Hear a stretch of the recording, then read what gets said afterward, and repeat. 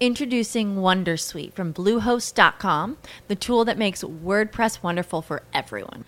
Website creation is hard, but now with Bluehost, you can answer a few simple questions about your business and goals, and the Wondersuite tools will automatically lay out your WordPress website or store in minutes. Seriously. From there, you can customize your design, pick your brand colors, and add blocks. No custom theme or coding required. You'll get content suggestions that you can keep or revise, and with Yoast SEO built in, we automatically help you get found in search engines. From step-by-step guidance to suggested plugins to an AI-powered help bot, our built-in tools make WordPress wonderful for everyone. Whether you're a beginner or a pro, you can join over 2 million Bluehost users. Go to bluehost.com/wondersuite. That's bluehost.com/wondersuite. This is the Low Level Hell Podcast, Episode 10. Dog 6, go centric. I got your back, man. Any forces on the ground, you are clear to engage. Fire, take a fire. IED in placers. Flight 6, ring of 6, fire coming from this spot. Have him come around, take over trail. We take a fire, 4 different places. That was quite a bit of fire there. Wall of death heading east, going low level. Welcome to the Low Level Hell Podcast, the program that explores the world of rotary and fixed-wing combat aviation through the exciting stories of the men and women who experienced it firsthand. Now, here's your host, U.S. Army helicopter pilot, Brian Harris. Hey everyone, welcome back. Hope you're having a great week and you're enjoying the show so far. I have an amazing guest today who I think most of you are probably familiar with, and we'll get to him in a few moments. But first I want to answer some listener mail, and our first one is from a longtime listener, Paul, who asks, I was curious, were the OH-58 Deltas rebuilt OH-58 Alphas? Could not find that info. I don't believe that's true, because I believe that the Alpha Chuck was basically a Bell 206, whereas the Delta is a 407. I'm pretty sure they have a lot of the same components. Pretty sure it's the same engine now that I think about it, but no, I don't think they turned Alphas into Deltas. He goes on and says, I flew the Alpha model, is very underpowered, had to do running takeoffs on the skids when we were at Fort Bliss. Always flying in the limits. Yeah, that never really changed. So, that was one thing about being a Kiowa guy. You were always flying on the margins. It was not uncommon, particularly in Afghanistan up in the hills, which, if I recall, Fort Bliss was basically the same pressure altitude and same MSL. And we were routinely, bouncing our way down the runway trying to pick up speed. So thanks for that question, Paul. And our second question is from a Patreon flight lead, Dami. Thanks for the question, Dami. And he asks, how do you deal with operating buttons on the cyclic or collective when you're not the person on the controls? I.e., if you're in the left seat, want to use the buttons on the cyclic, like radios or things like that. So it can be challenging, particularly in the Kiowa. You had guys, new guys who would kind of ham fist onto the cyclic and try to move everything around, because from the left seat you could only control the MMS from the left seat, and that control was on the cyclic. So when you get more experienced, you would kind of, I don't know how to explain it, kind of wrap your fingers around the top of the cyclic and just bring your thumbs down and kind of manipulate the switches and the buttons and just kind of follow along, so the other guy's moving the controls and you're just kind of relaxing your arms and just following the motion of the cyclic, but then you're applying whatever pressure you need to push the buttons and move the toggles. The good news story is you probably weren't having to do anything on the sight if he was doing anything sort of dynamic. If he's ripping and roaring and zipping around corners, you're probably not using the sight anyway, and vice versa. If you're trying to do stuff on the sight, he's probably holding it pretty still. So it never really was a huge problem, but you can definitely tell the new guys because, you were kind of fighting against them. It was kind of like you had forced trim on or something. And his second question is, if you're a pilot on the controls, can the MFD, MPD, he's not sure which one to talk about. I think we're talking about the Apache here, on the MPD. Can the MPD display what the co-pilot is looking at through the optics, or do you have to manipulate your own camera control? It's sort of complex. You can bring up what the front seater is looking at in the sights, for instance, when you're in the back seat. And you could bring up the left seater's screen in the right seat. I typically didn't do that. The only time it would be sort of confusing is if you had a processor fail in the Apache, where it would sort of automatically give you the other guy's vision. So if he's looking out the left side of the aircraft through the whatever night vision sensor he's using, and you're looking out the right and suddenly you had a processor fail, well, you're seeing his image. So your unaided eyes looking to the right, your aided eyes looking to the left, and that could be a little confusing. But you'll get a message that pops up and tells you that that's happening, so you'll not be too confused, but it's still a little bit much to take in.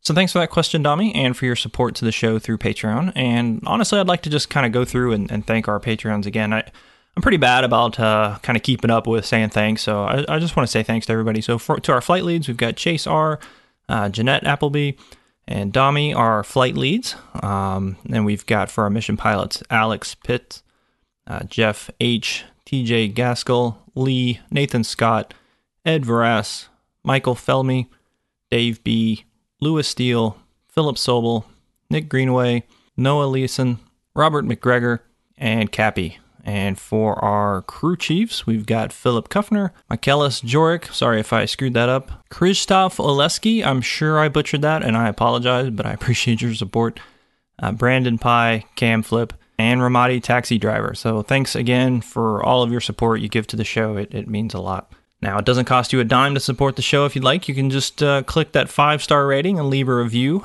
sharing the show in your social media, talking to your friends about it. Really, growth in this industry comes through exposure, and the only way we can get our word out is really help from you, so that's much appreciated. You can take a look at our website, thelowlevelhellpodcast.com, and there you can find links to our Patreon, as well as to our Facebook, Instagram, Twitter, as well as a link to send us questions here so we can answer them on the show. Well, it is time to strap in and get going with our next guest, and the little engine that could. Someone somewhere called it the Fighting Falcon, but to the guys and gals who drive it, it'll always be the Viper.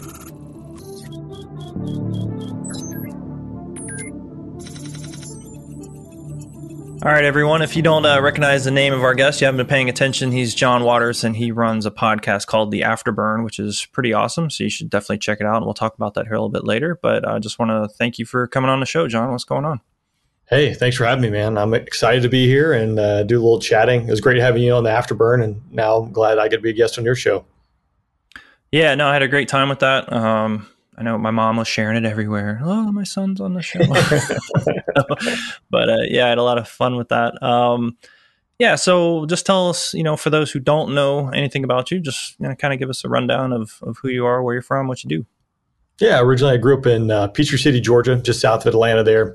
Kind of an aviation community, big Delta community, but a lot of my neighbors growing up, their parents flew for Delta, but they all have a military type background, which was initially a big push or vector for me to get into military aviation. I went to Georgia Tech, did ROTC, commissioned to the Air Force, was fortunate enough to get a pilot slot. Went to pilot training in Columbus, Mississippi, lovely little garden spot there. Spent a few years after pilot training instructing. I was a first assignment instructor pilot. In that time period, I did a deployment to Afghanistan flying the MC-12, doing intelligence, surveillance, and reconnaissance. It was a short 6-7 month stint there, and then I was back to the T6 for a short period of time before I eventually moved on to the F-16, where I rounded out my active duty career. F-16, I was fortunate enough to deploy, which is something I always wanted to do in a fighter. I went to Operation Inherent Resolve and did a little bit of work in that operation. And I finally wrapped up my active duty time as an F-16 demo pilot, which was a completely change of pace from combat ops, but a fun assignment nonetheless. Yeah, I want to talk about that because I've always been curious about the whole demo team thing. But I want to go back. You said you went to basically not the Air Force Academy. And I want to highlight that because I think growing up, and I know a lot of other people, sometimes you think like, well, in order to be a fighter pilot, you have to go to the Air Force Academy. But obviously that's not the case. Is that pretty competitive? Is it really hard if you don't go to the academy, or how does that work? I think it depends, and everything ebbs and flows with the needs of the Air Force, right? It could be a year where we're fat on pilots and we don't need that many, so then it's going to be very competitive and vice versa. Going to a service academy like the Air Force Academy or Naval Academy, the majority of pilot slots go there first, and then the rest gets divvied up among ROTC. So I'd say it's probably a little bit more competitive, although I don't have the data to back that up. That's a little more competitive to get a pilot slot out of ROTC than it would be the academy. And then to become a fighter pilot, it doesn't matter where you get your degree from and where you're commissioned from. It's purely based on performance and the needs of the Air Force. So if you do well and you want a fighter and there's some available at the end of pilot training, then you'll probably be lucky enough to go out there and fly fighters. but they don't care about where you went to school or what you got your degree in. And that's probably the biggest takeaway for me. I initially thought you had to be an engineer to be a pilot. Not a true story. I'm not an engineer, but I picked my schools based on the fact that I thought I had to be an engineer. So if I'd had a mentor, or if I'd done a little bit more research and a little bit more digging, I could have educated myself better and probably set myself up for success. Not that it didn't work out, but I could have made my initial foray into ROTC, into college, probably a little bit easier, and maybe have chosen a different path. Yeah, I think I think you're right on that a lot of guys, I know growing up, I thought that was the thing, that you had to have some sort of engineering or some sort of technology, but you could probably get a basket weaving degree or whatever. It's just getting your foot in the door in flight school is the trick. And then just being good, at that, which sounds universal. I mean, I think every military flight school is kind of the same. As once you get through the door, it's okay. How do you perform and where you end up on the OML? I think on your show you were talking to somebody, maybe it was you that was talking. I can't remember, but about guys coming in the reserve and already knowing what they're going to fly, and that being kind of weird to the active. I know it was for me, my stick buddy. I don't know if you guys have that term, but what we call the guy that you go through flight school with, and you have the same instructor pilot. It's called a stick buddy, but he was a reserve guy. And, from day one, he knew he was flying Blackhawks. And for all of us active guys, we're like, oh, I don't know what we're going to get, and you're nervous the whole time. So, yeah, I definitely didn't know about the Guard or Reserve going into active duty Air Force, and definitely didn't know about it until day one of pilot training, when I was sitting in class and there's like 4 or 5 dudes who were like, oh yeah, I'm going to go fly C-17s. I'm going to go fly F-16s. I'm going to go do this and that at this location. I'm like, well, how do you already know that when we're all here competing? But they'd been hired by a Guard or Reserve unit as a pilot trainee. And so that's definitely a very competitive process and can take quite a long time to do. But if they're fortunate enough to get a pilot training slot at a Guard or Reserve base, like, where you're going to live, what you're going to fly, you just show up to pilot training, do your best, meet the minimum standards at least, and then you get to go back home at the end of the day and fly that platform, which is pretty cool. Yeah, I think about how less stressful flight school would have been if I'd have already known, because the whole time you're just fighting for that slot. No joke. So you were talking about the first assignment, instructor pilot. So that is essentially you guys get done and they just kind of roll you back into where you just came from, and now you're teaching guys who are a couple years behind you. Yeah, I know the Navy does it. I'm not sure if the Army does it or not, but the Air Force will take a couple guys and girls from each class, and then they will make them first assignment instructor pilots. So you'll graduate, and then you'll go spend about 6 months in San Antonio learning how to become an instructor in a T6, a T1, or a T38. You'll go back to that pilot training base and you'll instruct new students for the next 3 years.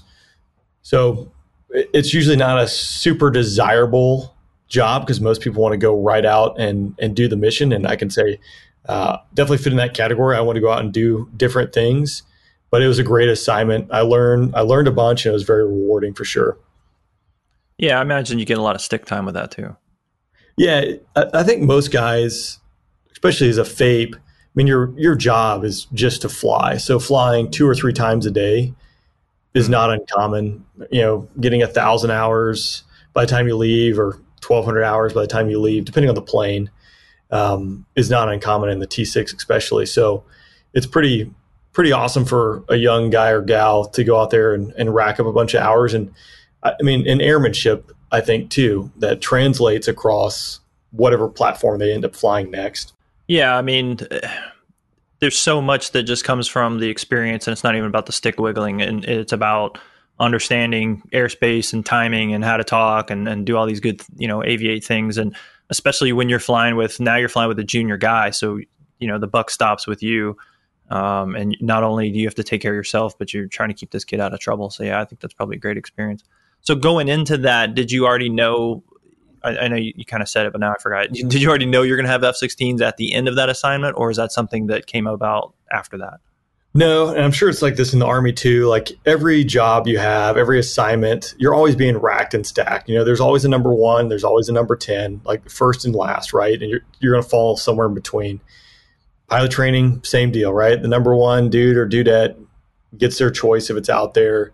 When you become a FAPE, you're recompeting again. So you're spending that 3 years as an assignment, being a T6, T38, or T1 instructor, and you're competing against all your peers who are also FAPEs in that year group to, at the end of that assignment cycle, to get a major weapon system to go out there and fly it, and just rinse and repeat. You get to the F-16, again, you're competing, you're getting racked and stacked amongst your peer group for the next assignment, to the next job, to the next training course, et cetera.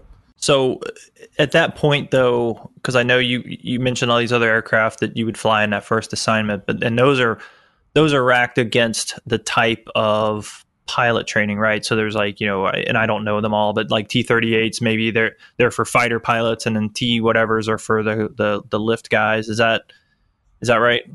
Yeah, more or less. I mean, everyone's going to start out on the T6, and then you're going to funnel to the T-38 or the T1. And then the T6 FAPEs, they're going to come from both the T-38 and the T1. So I came from I graduated T-38s, and I went back to be a T6 FAPE. But they keep a couple guys to be T-38 FAPEs, and they'll keep a couple to be T1 FAPEs. If, like for me, since I was a T-38, graduated T-38s, I was on a fighter bomber track. When it came time to competing for the F-16, all of us who had graduated T-38s, like the T6 FAPEs and the T-38 FAPEs, all competed in that year group to go fly F-16s or B-1s or B-52s or whatever it is. Okay. Yeah, and that's kind of what I was getting to, is like you at least knew what track you were in, even though it's still a pretty broad track. You talk fighters and bombers. I mean, that's a lot of selection there. Yeah, and actually, I mean, of note, so I graduated, and my class was 09-14, so 2009, class 14. About 3 days before our assignment night, the commander came in and he gave us a sheet with literally 69 choices of planes, and it was every heavy, like guard reserve base, every active duty heavy base, fighters, bombers, everything, because we were the first class to drop heavies out of T-38s. Traditionally, the T-38 track was only a fighter bomber track, but we were the first class to have heavies drop out of it. So not a super warm, fuzzy, exciting feeling right before drop night to have that news nugget dropped on us. We rolled into it not knowing what was going to happen. And out of that drop, we did have two of our classmates that ended up tracking to heavy platforms out of the T-38. So slightly different and unique.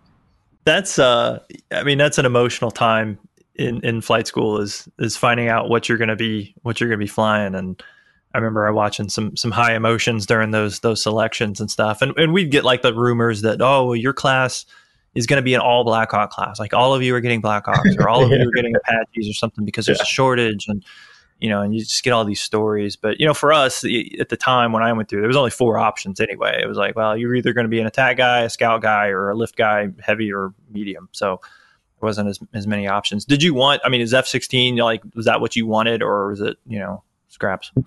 Actually, I wanted A-10s first, and then I put FAPE. Okay. Yeah. And the reason I did that is, being young and not really aware, there were a couple good F-16 dudes as instructors, so I don't want to bash all of them going through pilot training, but there's like 1 or 2 dudes who I would say were not really looked favorably upon by the students, nor did anyone get really excited when they got to go fly with them. I had an awesome flight commander who was a Viper dude, but even his awesomeness was outweighed by the fact that, the rest of these guys, I don't want to go fly with them. And I was like, I want to go do close air support. I want to support the guys and gals on the ground. So the A-10's where I want to be. If I can't do that, I'll FAPE and then hopefully have another chance to compete for an A-10 later on. In that whole period, I did my MC-12 bit, and that was the fact that I gained a lot more exposure to the Viper community and what the actual Viper mission was. And for me, that was huge, because that did a course correction for me. And then the Viper was my first choice out of being a FAPE. So I was fortunate to get that. So what was it like first time you got into that cockpit? The F-16? Yeah. Well, it was July, I think. Yeah, July in Phoenix. I think it was 119 degrees. I took off just after noon. So I remember doing the ground ops and dropping my mask, and it was like I was pouring a water bottle out. So it was warm, and it's one of those deals like, we took off, and I think I was still standing on the ground. I eventually caught back up to the jet once we were parked and the engine was shut down. But it was awesome. I mean, that's what I wanted to go do. And again, I had a great IP. You do a couple rides with it in the 2-seat variant. You do like 4 rides in the 2-seat variant. I had a good dude in the back seat. And so it was pretty badass. Yeah. I'm glad you point that uncomfortableness out, though, for people, because I don't think that the average person who's never really been in a military aircraft understands just how blazing hot they can get. And I can imagine only, F-16s and things like that where there's nothing. I mean, it's just glass. I assume they put some sort of cover before you get on and keep it covered for as long as possible, but still, it doesn't take long to turn into an oven. Yeah, and it's a huge, the canopy on the F-16 is a huge magnifying glass. So I will say, not to jump too far ahead, but, in humid environments, F-16, we actually have to go full hot on the environmental controls to dry the system out for about 5 minutes. And so I've definitely had some times, summertime in South Carolina or Florida, and you're in the sun and you're full hot. I don't know how hot that blows, but I mean, I've gotten out and just my entire flight suit is just drenched because it's designed to cool the avionics. The pilot's a secondary thought, or you'll be flying at altitude and cool down. But yeah, it can get really hot and uncomfortable in there. Yeah, the Apache, just the way it's designed is you don't have much over your head either. And coming from the Kiowa, which kind of had a little bit of a roof, I guess you could say, I mean, it definitely got warm. You learned real early on, particularly on deployment, if you were on QRF, we'd always leave our helmets in the aircraft, and the junior guys would, you'd hang it on this hook. So it would just sit upside down and then you get run out, there's QRF launch, you'd run out and you put that on and your ears would just, singe off your head. So after a while you learned real quick to like, well, let's put this face down on the seat. But then going to the Apache and then just getting in and like, there's nothing to cover it up, and I've got a picture of where it shows my temperature in my seat, and it was 120, and that was awful. It's gross. But people don't think about that, right? They just think the sexiness of flying these aircraft, which they are sexy, but you're going to pay a little bit, and you're going to be uncomfortable. Yeah, no doubt. It's not a Rolls Royce. No, and like you said, it's not designed to make you comfortable. Even though sometimes we probably wish that it were, but I know the Apache was the same way, where you've got all this environmental control, but it ain't for you. You get a little bit of cast off from it. Though I don't know for you guys, but people told me going in the Apache, like, oh, it's really good. It gets really cold and it'll throw ice chunks at you. And I was like, wow, that sounds like BS, And I was flying around Fort Rucker in the qualification course, and I kept seeing something flick next to me, as we're flying. And I keep turning my head looking like, what is that? Finally I caught it, and it sure enough was a little chunk of ice coming out of the environmental control right past my head. So I don't know if you guys got any ice in F-16. It depends. It's actually funny. One of the guys in my squadron, the T-38, the environmental controls in that are terrible. And there's actually like a really funny video out there of a Japanese student with an American flying around, and he can't understand him. He's got the heat like full blast, and the instructor's just yelling at this guy. But it kind of paints a picture of how terrible the 38 ECS is. And then fast forward to the Viper, you're like, oh, this thing's going to be sweet. But one of the guys in my squadron, his uncle actually designed the ECS and the F-16. And this was like his life's work, like his biggest project, his bookmark. This was what his life was about. And so he gets to the squadron, his uncle asks him, how's it flying the F-16? And all he wants to know about is the ECS and how great it is. And he does nothing but like bash how terrible the ECS is in the Viper, and you're like, oh man, this guy spent his entire life work designing the system. But it's true. I mean, it worked great I air quotes with great for cooling the avionics, but for the pilot, it left something to be desired. Yeah. No, that's wild. I'm nerding out because I grew up around F-16s. I grew up in Tampa, Florida, so MacDill Air Force Base was there. And when I was growing up, there was just a ton of F-16s. They were constantly flying overhead. So I've always been fascinated with them. So let's talk a little bit about the aircraft, just for people who don't know too much. It's fascinating, like Genesis. I'm sure you've read, the book about John Boyd. Yeah, actually, I have it with me on my trip right now because I'm getting ready to reread it. It's been a few years, but yeah, Oh, absolutely. okay. Yeah, incredible book. Yeah, it just He's incredible.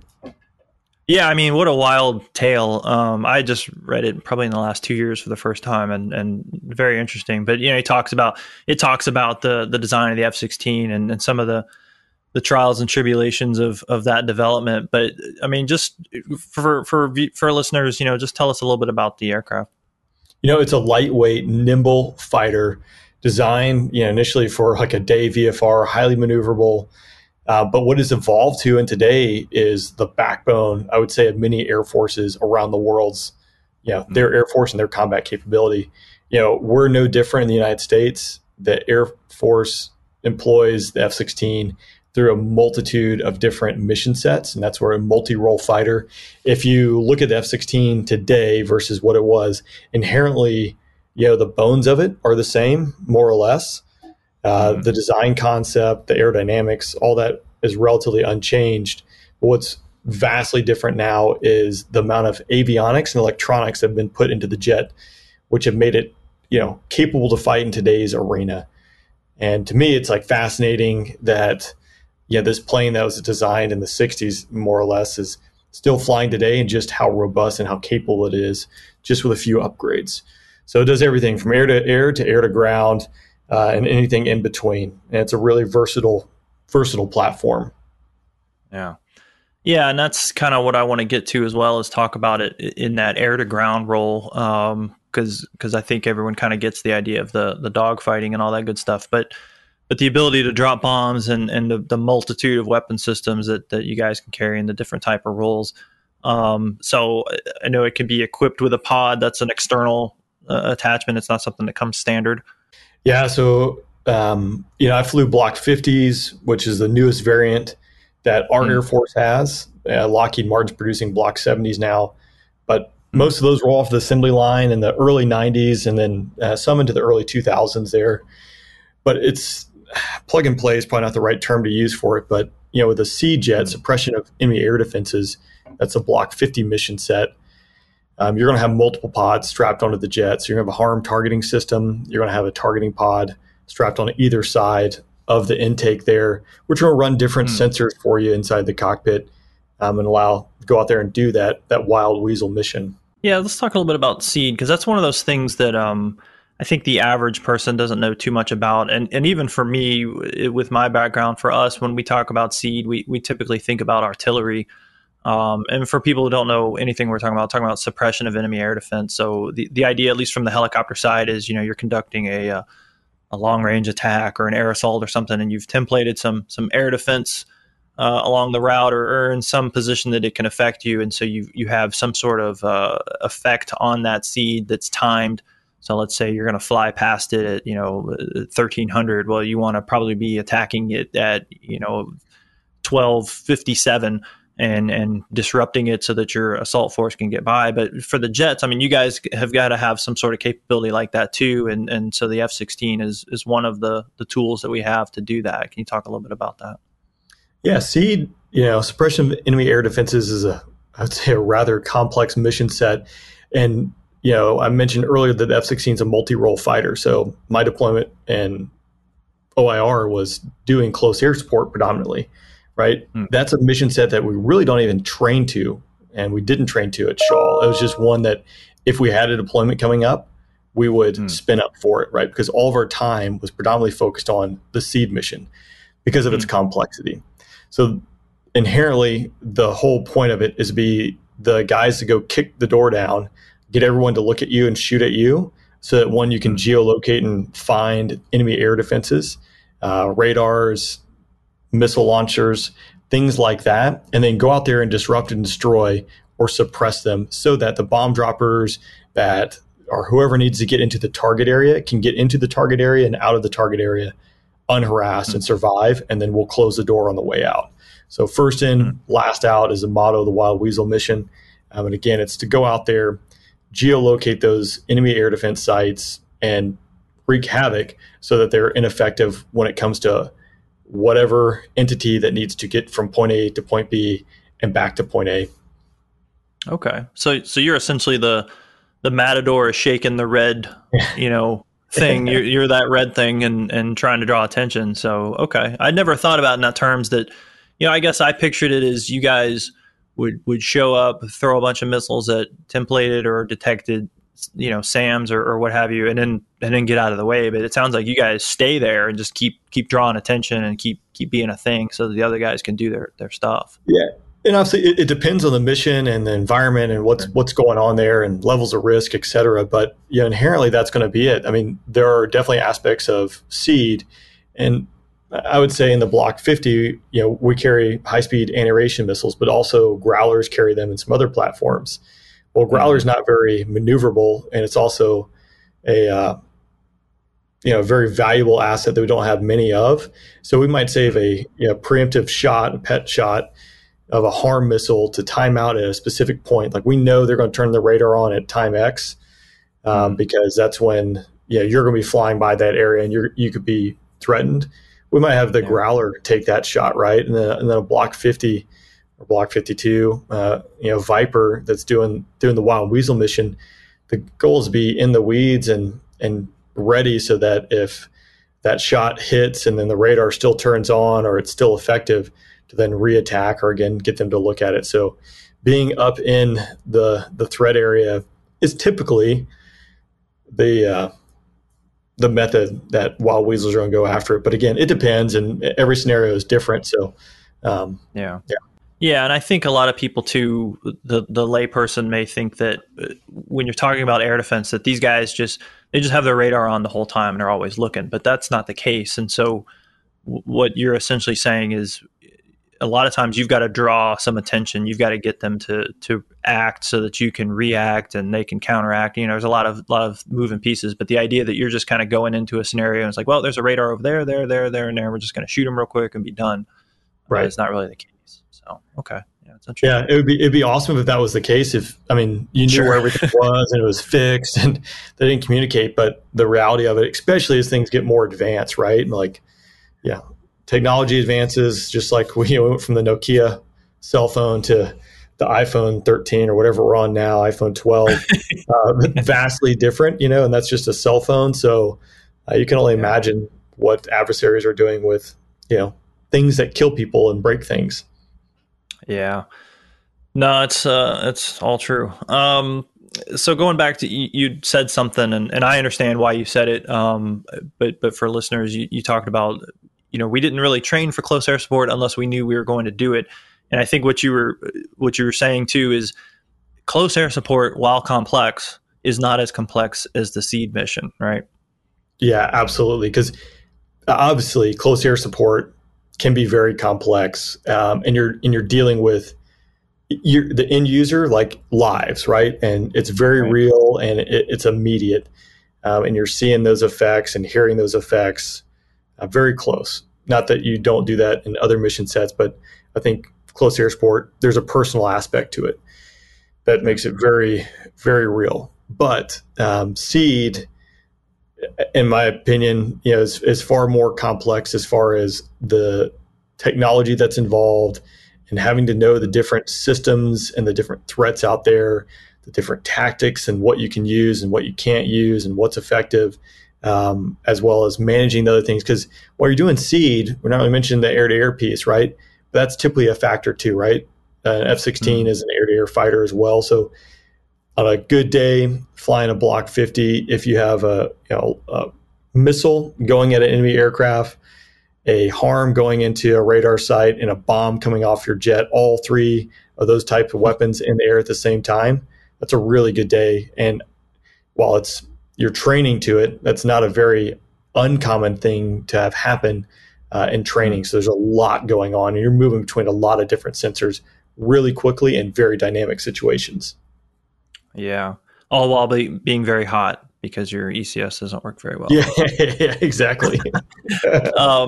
And two, you're not doing SEAD for yourself, right? So my point is you're a part of a much larger mission that's going on, and they're relying on you. And I don't think that people sometimes fully understand or appreciate the complexity when it comes to aviation, what time means. right? Because the moment you take off, the clock has started. I only got so much gas. I know there's been convoys that I'm supposed to cover in Afghanistan, and and you show up because they need you to help them when they go through this town, and you show up and they've already gone through the town, or they decide to delay their movement or something. Like, look, dude, this is what you got, and so I think with Seed, on top of all those systems, like you said, is just the fact that you're trying to time in with probably B-52s taking off from the other side of the planet, and F-15s taking off from this other base, and A-10, and all this other jazz. And if somebody misses a cue, then it all goes to pot. So yeah, that makes sense. Yeah, no doubt. It's definitely, timing is a huge piece. Yeah. So you had an episode on your podcast, it was like 2 episodes ago. You were talking about that crash down at Shaw, where that pilot unfortunately died, which was just, I knew about the event, but I didn't know the details. And then I listened to your show, and it was just tragic. And it really goes to show how very small things can compound in aviation and result in very bad ways. And I'll let listeners encourage them to go check out that episode. But one thing that was interesting to me, you talk about the pilot that died. The training event that he was on sounded pretty intense. I think it was like his first Seed training mission, or maybe it was the first night one, and then like the first night aerial refuel. Is that right? Yeah, it's actually his first time he'd ever refueled. He never refueled going through the B course, which is, actually, I just dropped an episode today, which is a further deep dive into that with a little bit more context into it. So I got 2 episodes now that are revolving around that mishap. Okay. And we could do more, right? There's so much that goes into it. That, I mean, it's not covered in, it's still, I still scratch the surface when it comes to that. But yeah, that was his first time ever refueling, and he does it at night. I think he had a Seed day sortie, but nonetheless, I mean, I remember my first time going to the tanker at night. Like, that was where all my energy was. Like, there was nothing else. So I can't imagine. Oh, by the way, you need to pile on the Seed mission. I'm just not that smart. So it's a super challenging spot he was in. Yeah, and you addressed it too in that episode that I listened to. How in the cockpit recording, he was talking to himself and frustrated, and I think we've all been there where just something is not going right, and you're just like, and that affects you, and it's hard to get past it a lot of times when that happens. So yeah, that's tough. Yeah, I think the snowballing thing, right? We always talk about compartmentalizing in aviation, especially military aviation, and I'm guilty of it, right? But it's so important to, like, all right, that was a mistake. Like, acknowledge that, chalk it away for the debrief, and then press forward and move on to the next thing. Because, when you're talking about, just a little bit left or right at these speeds and these altitudes and these dynamic situations, like, you have to be 100% focused. And if you're not 100% focused, the probability and the chances for something going wrong at a much greater scale is just amplified. So it's so important to compartmentalize, and it's tough to do, but it's one of those things that has to be done. Yeah, and especially when you're a junior guy, and I know he was going through some train up that I think for us in the Army would equate to his readiness level training, and you just want to get done. You just want to move on and be one of the boys, one of the normal guys, and not a dude that has to be held by the hand. And so anything that delays, and I think you even addressed it too, like, it was probably going to be a while before they could redo this particular mission. And so that all this stuff is weighing on you. And I think it's important for anyone who's interested in really just, it's good for anyone to listen to that episode, because I think you addressed a lot of those things that came out of the report, and it was good. It was good to listen to. I'm glad that you talked about it, because it's universal. I mean, it's not just for flying. It can relate to anything. Yeah, no doubt. Well, I appreciate it. It was one of those, I went back and forth as far as, I actually recorded the episode twice. I didn't know if I was going to do it or not. But I think there's a lot of value in it that can translate across different disciplines. Yeah, absolutely. And I'd been involved in an investigation for an aircraft that there was a fatality, and you just you hate it, but at the same time you learn so much from it, and if you can share something, I think it's a good idea, because you never know, somebody could listen to that and just say, hey, you know what, I can apply this in some way, or it may come to them at that time. Maybe another kid it's his first time aerial refuel and he's frustrated and he just remembers, oh gosh, I got the worst case scenario. So Yeah.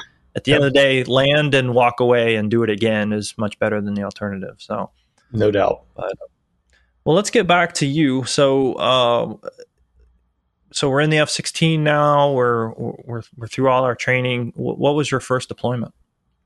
So I showed up to my squadron in March of 2014, knowing that I was going to deploy in the fall, but that deployment was going to be basically a show of presence in the Middle East. So we're just going to go deploy.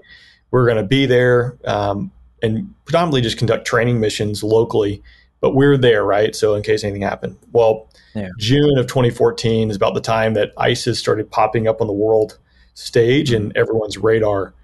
So we were quickly re-vectored and started preparing for a close air support deployment.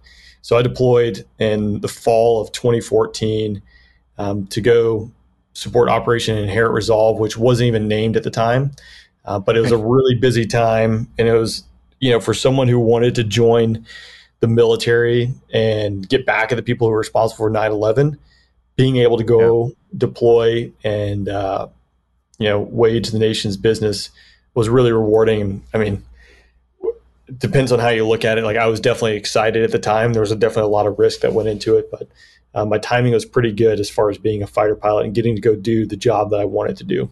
Yeah, I mean, I think we talked on your show. I was kind of in that area a few years later, and it seemed like people were coming from everywhere, and it was such a complex environment, both politically and tactically, and it was pretty wild. So, I mean, talk a little bit about that deployment as far as, were you guys getting into it? Like what's something that stands out to you as an experience? So everything you just mentioned there is like super complex as far as like where everyone was coming from, what was going on. It was interesting to see all the different parties, from all the different nations that were players. And then you were doing stuff that, like, my first combat sortie was up into Syria in a town called Kobani, which at the time was a very contested point because it was on the border of Turkey. ISIS had overrun the town and they controlled the town completely. And my first drop in combat was on that sortie, but the direction from the JTAC, the Joint Terminal Attack Controller, was anything in these sectors, right? Which is basically the whole town was divided up into sectors. If it is a person, if it is a vehicle, if it's a piece of equipment, it's owned by ISIS or it is ISIS, and you can drop on it. Like, there was no clearance. Like, that was it. Like, basically going out there and just doing SCAR. So we'll go out there and just searching for anything that looked like the enemy. And if it was across this line, it was the enemy, and we would just drop a bomb on it, which is pretty wild because everyone has grown up in Afghanistan and Iraq. I did MC-12s. Listen to the guys who were employing weapons. They were almost like lawyers because the rules of engagement were so strict and stringent. That carried over into all of our training. And then fast forward my first combat deployment, it actually was a Link 16 data message that told us that. So in theory, not talking to a single person, just going out there and finding things that look bad and dropping bombs on them. It's pretty wild. Yeah. Based on a text message. Yeah. So, and I would say that whole deployment, like, our unit dropped the most precision guided weapons of any F-16 unit in history. And I've said it before, like, the next unit that showed up beat us, and then the next unit that showed up beat them. Like, it was so busy because ISIS has just grown to such a massive army, if you will, and what they were able to accomplish in just a relatively short time period was rather impressive. At least I consider it impressive, but they gave us a lot of targets, that's for sure.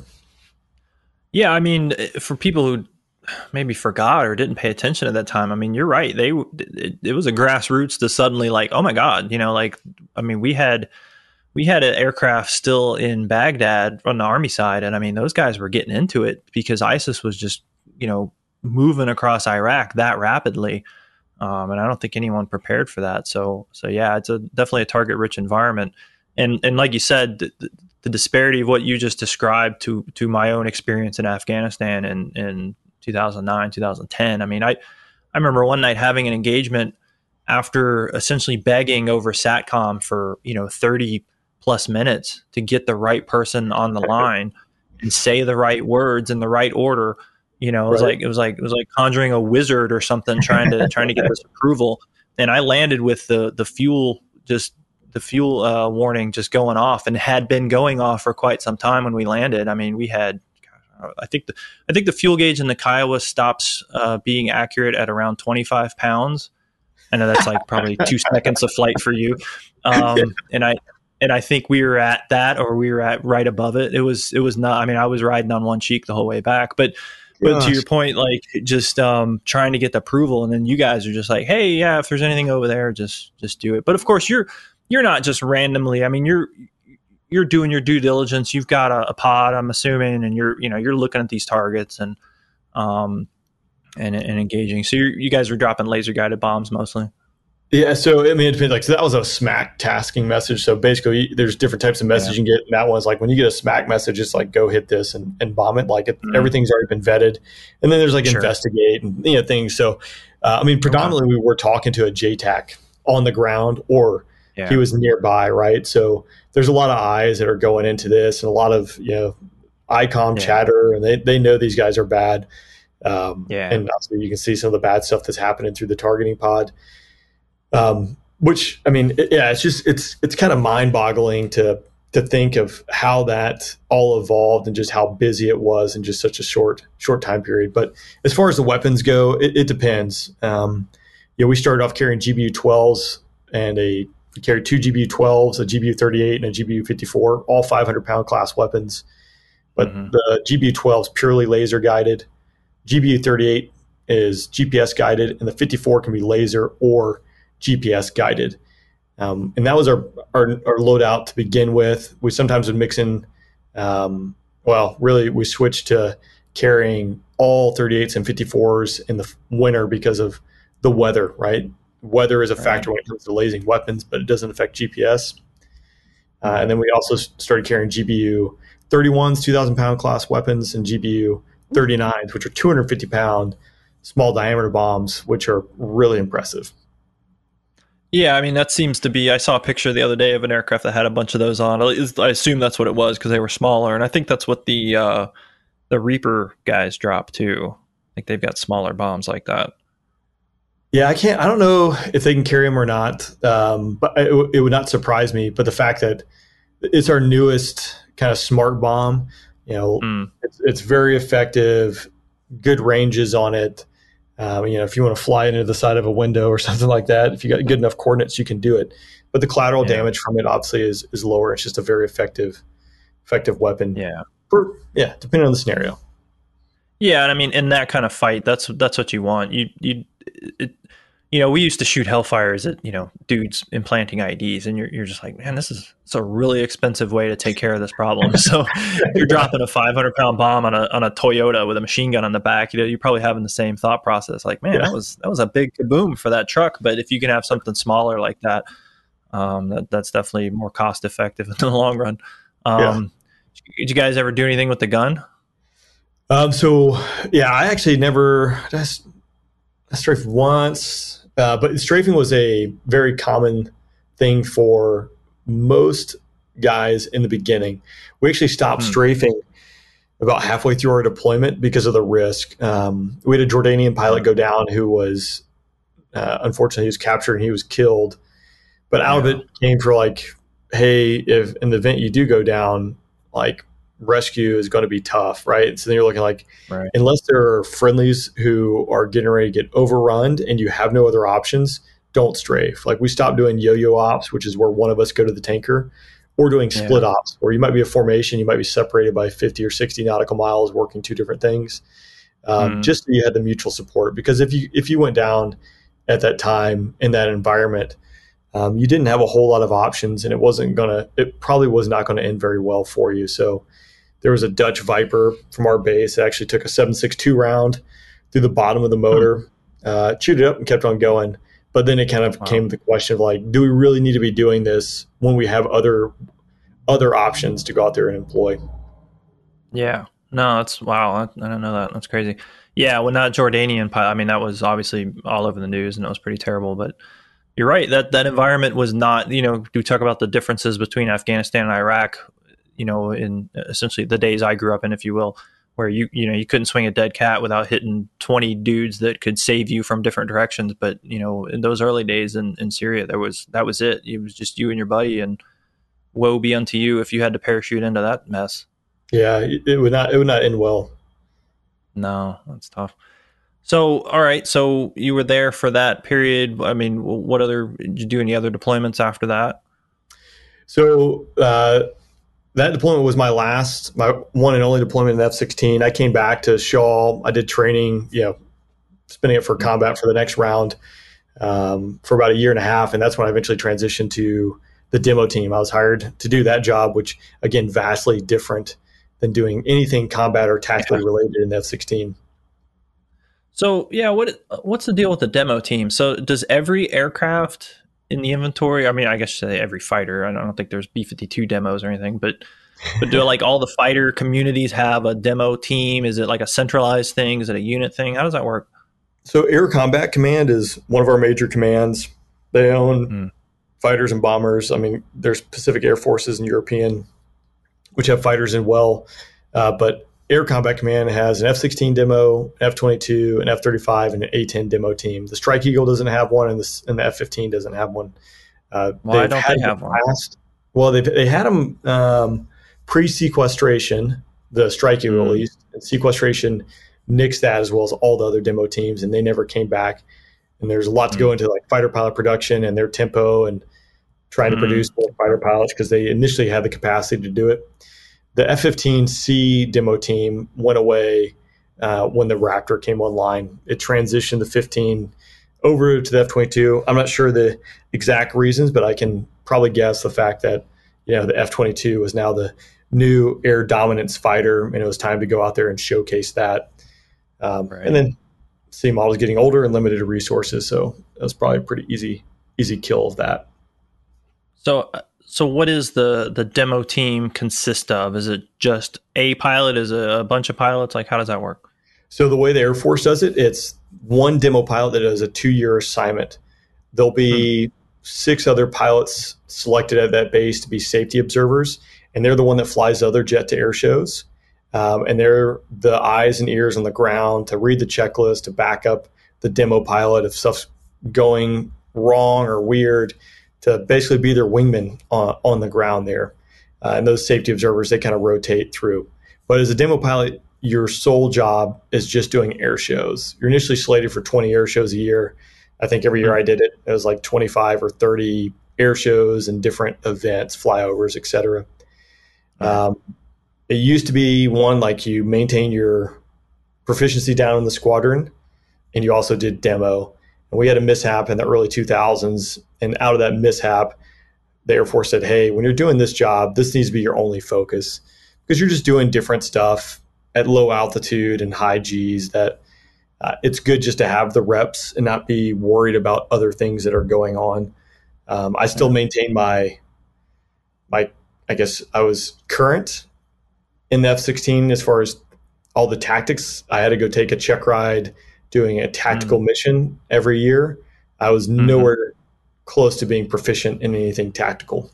Yeah, you'd have to definitely get the rust kicked off you before you can get back into the swing of things. But did you said you tried out for the demo? Like, how does that work? If you want to be a demo guy, like, what do you have to do? Right place, right time. And then they have to make the call requesting, for applicants to apply to be the demo pilot. So I was in that right place, right time. They were looking for a demo pilot, so I applied. And for the F-16, it's done. Anyone who's assigned at Shaw, you basically throw your name in the hat. You put in a resume, maybe even I can't remember. It was like a letter of like why you wanted to do it, and then you interviewed with the operations group commander, which is the first 06, and then you interview with the wing commander. And the wing commander makes the ultimate decision who's going to be the demo pilot for that.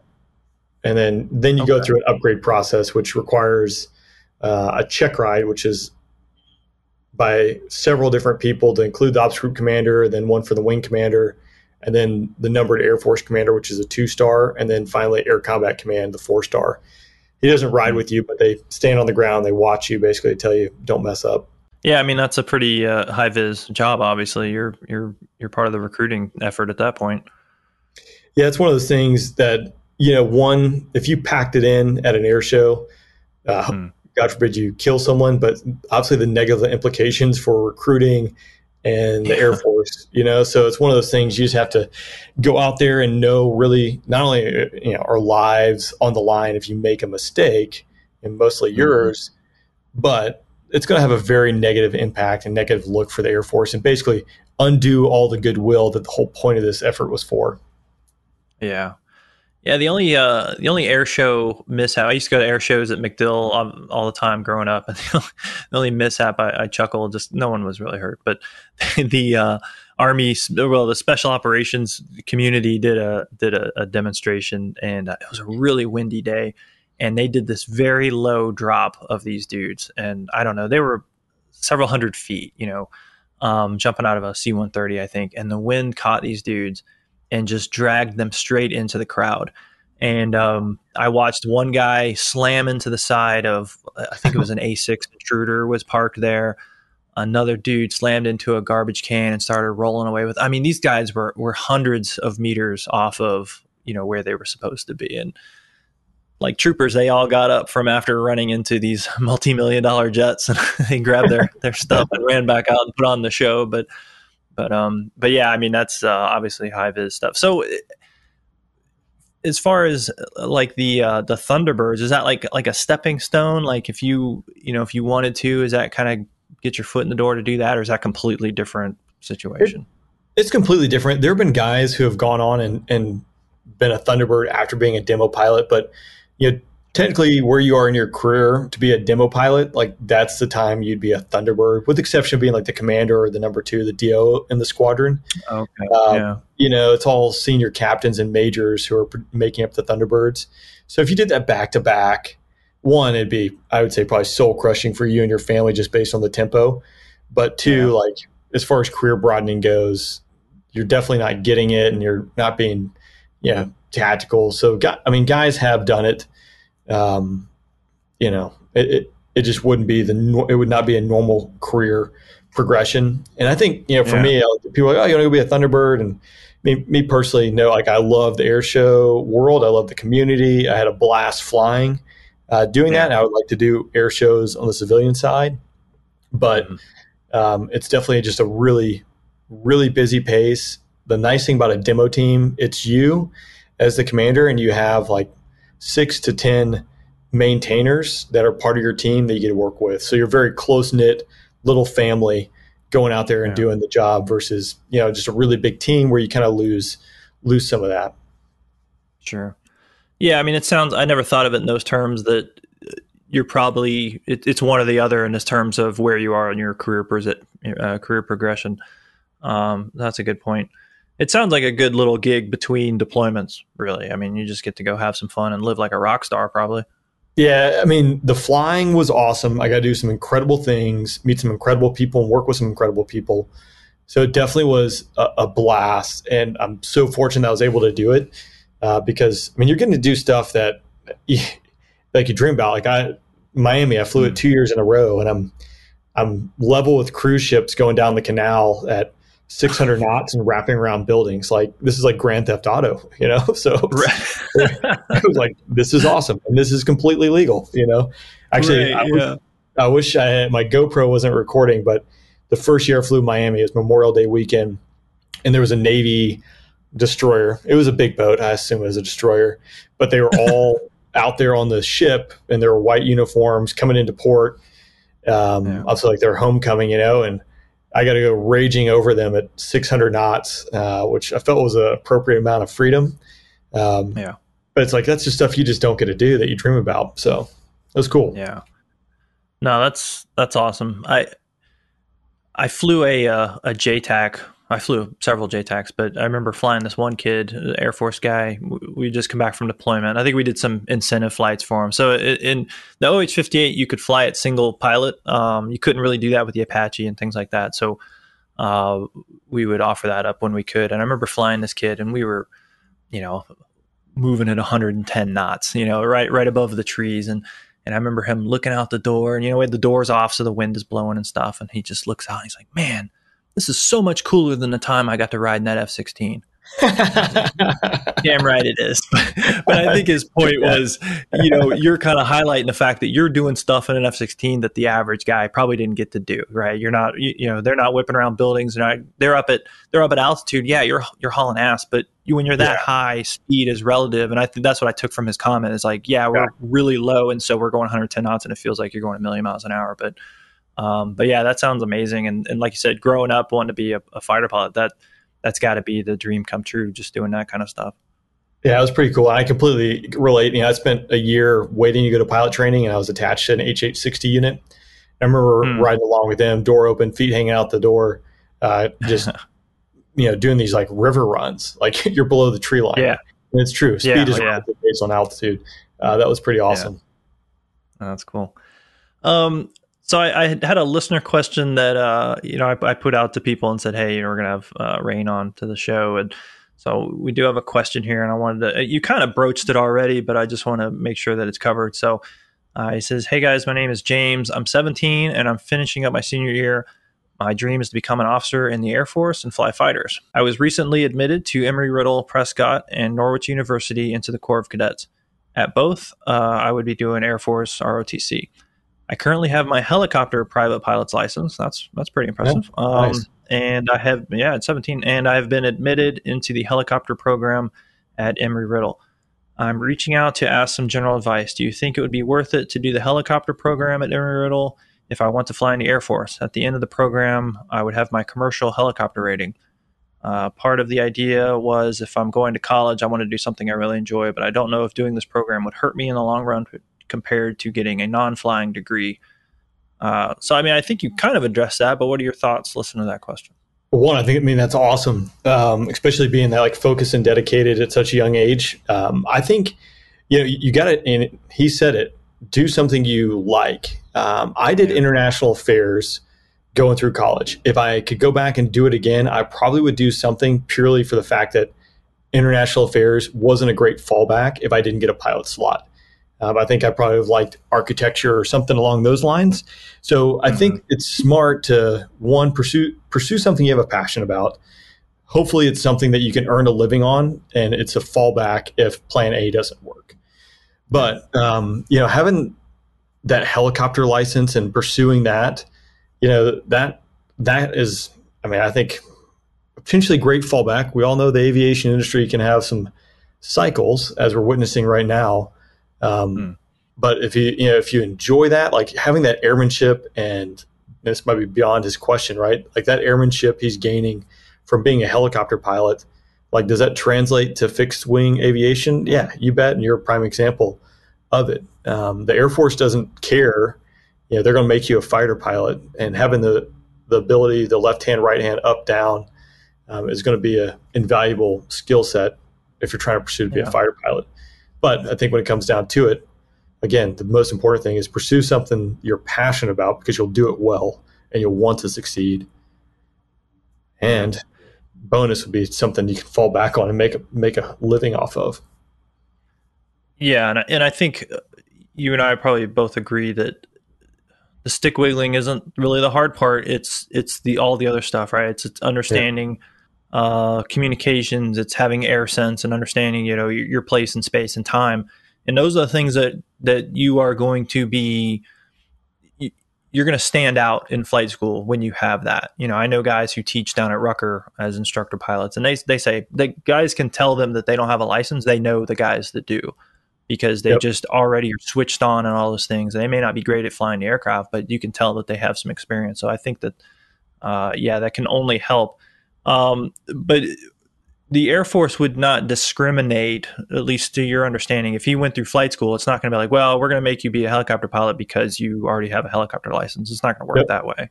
No, again, it kind of goes back to like, they don't care where you went to school, right? Yeah. And if you have all this, if you were a regional pilot and you show up just because you're a regional pilot, flying Embraers or whatever, they're not going to put you on the heavy track, right? Like if you perform well and you're in the top of your class and you want to go fly fighters, then you're on track to the T-38 route. Again, they don't care where you came from. Now there's some unique opportunities that the Air Force is rolling down the pipeline that might abbreviate training based on like your previous experience. So if you're a regional guy, they're looking at routes that take you right to a heavy. If you want to fly fighters, you're probably going to have to go through more or less a traditional route. So I think having the helo experience, like that's something I would like to learn how to fly. As much crap as I give helo pilots, because it's just shaking itself violently apart. But you're getting airmanship. He'll have experiences and be exposed to problems and situations that his peers will never be exposed to, that I'll never be exposed to. Again, I reference the thing's just shaking itself apart, So, right. Yep, they like to beat themselves to death if you don't corral them in. So not like a regular airplane. It just F-16. You guys probably don't even have to touch the controls. It just does its own thing. Yeah, it just does it all. It does it all for you. That's right. It's a computer. Take off. I got it. Go. So tell us. We'll wrap up. Just tell us about your show and for people that haven't heard of it. Yeah, I think you and I kind of aligned with what we're trying to do. There's a lot of incredible people out there that I've met over my short period in the Air Force and just life in general that have some great stories and lessons to share that I think are invaluable for people to hear. So the Afterburn podcast, my goal is to bring those people together and share their stories and share the story that people who have walked the path so that hopefully it can help other people out with whatever might be going on in their life or whatever their pursuit or goal is. It's bringing that all together. So I appreciate you joining me on the podcast. Again, it's a range, mostly military focused right now, but again, we're trying to broaden the path and what we reach and what we touch, so to speak. Cool. Yeah, it's a great show, and it's available wherever your fine podcasts are found. Like you said, I think you just came out with another one today. You mentioned, I did see that right before we started. I was like, I wish I'd have listened to that. Because I did see that it was about the investigation. But yeah, I encourage everyone to take a look at that. And I want to thank you for not just coming on the show, but I want to thank you for this sort of podcast buddy relationship we've got going on. To speak to your character, I think, and this story, but I'll tell it for the sake of the listeners. When I'd heard you on the Fighter Pilot podcast doing like a little promo or whatever, you're talking to Jello, and so I knew of your show for a while. And I just hadn't got around to listening to it. And then I went for a jog and was listening to your first episode. And I got back. I said, I'm just going to shoot this guy a note. And this was right after I started my show. And emailed you and just said, hey, this is me. I got a show too. I just want to say, hey. I mean, you wrote me right back, probably within an hour or so. I want to say you wrote me back and we started chatting. And I want to highlight that because, it didn't have to go that way, because I think a lot of times in this type of environment, I struggle to call it this business that we're in because it's not our day job, but it's easy to look at these things and be like, wow, this guy's been muscling in on my territory or something like that. But it was never like that, talking to you and hopefully I've never given those vibes either. I don't think so. So, but I appreciate you and I appreciate the relationship that we have between our shows, and I hope that can continue. So I thanks a lot for coming on today. Yeah, absolutely. Likewise. And I think that is a testament to military aviation for the most part. And I've told people this, I don't know, it's like always just trying to be a good dude or dudette. And this is a prime example of rising tides lift all ships. Jello reached out to me when I first started, right? And he offered his assistance, and it's one of those things that I think you get further in life when you help other people out and you help the team out. And you and I both come from backgrounds where, it's essential we must work together, and together as a team, we're stronger, and I think there's so much. If you and I interviewed the same people, it'd be a completely different story, right? There's a lot of value, there's a lot of content out there that hopefully people enjoy, and, we can try to produce some. Now, some of you are probably scratching your head saying, hey, I thought this was a helicopter show. And while we'll predominantly cover the rotary wing experience, we're also going to feature our fixed-wing friends because the real purpose and interest here is to examine that whole air-to-ground experience, and the Viper is certainly an air-to-ground player. We've got a few more fixed-wing guys lined up as well, so hopefully you'll enjoy that too. I did get a chance to sit down with Rain a little bit longer as he shared some of his experiences in the Horn of Africa. It's a pretty compelling story about understanding your environment and knowing your limits. So again, if you're interested to hear about that and other bonus content, check out that Patreon. Additionally, I just finished up recording episode 11, and I wanted to share just a small clip from that bonus content just to kind of give you an idea of what to expect when you do become a supporter of the show. These two soldiers dragged somebody by their IBA on the ground. He was still alive. I mean, he wasn't too bad looking, but I just remember dragging across the rocks on the ground and being like, holy, this is real. Like, this is, and Coach Sean comes up to me eventually. Cause again, I have this little 9mm and I'm guarding this big giant doorway. He's like, I got this, go watch one of the windows. So I go to one of the side windows and I see, this Toyota white, like junky Toyota Tacoma, and apparently had special forces guys, and it must have been armored. Cause I remember they lobbed, like those that were trying to attack the FOB, was a grenade lobbed at it. I see it, so I duck. I hear the explosion.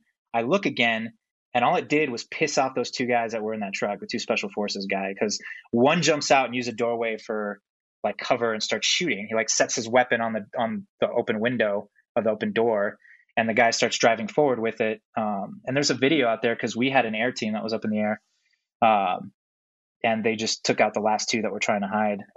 But I remember us finally like bounding back to our CP for accountability and whatnot. Well, that'll be it for us here. I want to extend our thanks to the Fighter Pilot Podcast for their support to our little corner of the internet, and of course to Rain and the Afterburn Podcast. You should check out both of those shows if you haven't already, as they're both providing some real world-class content. Views expressed do not represent the Department of Defense or any private business.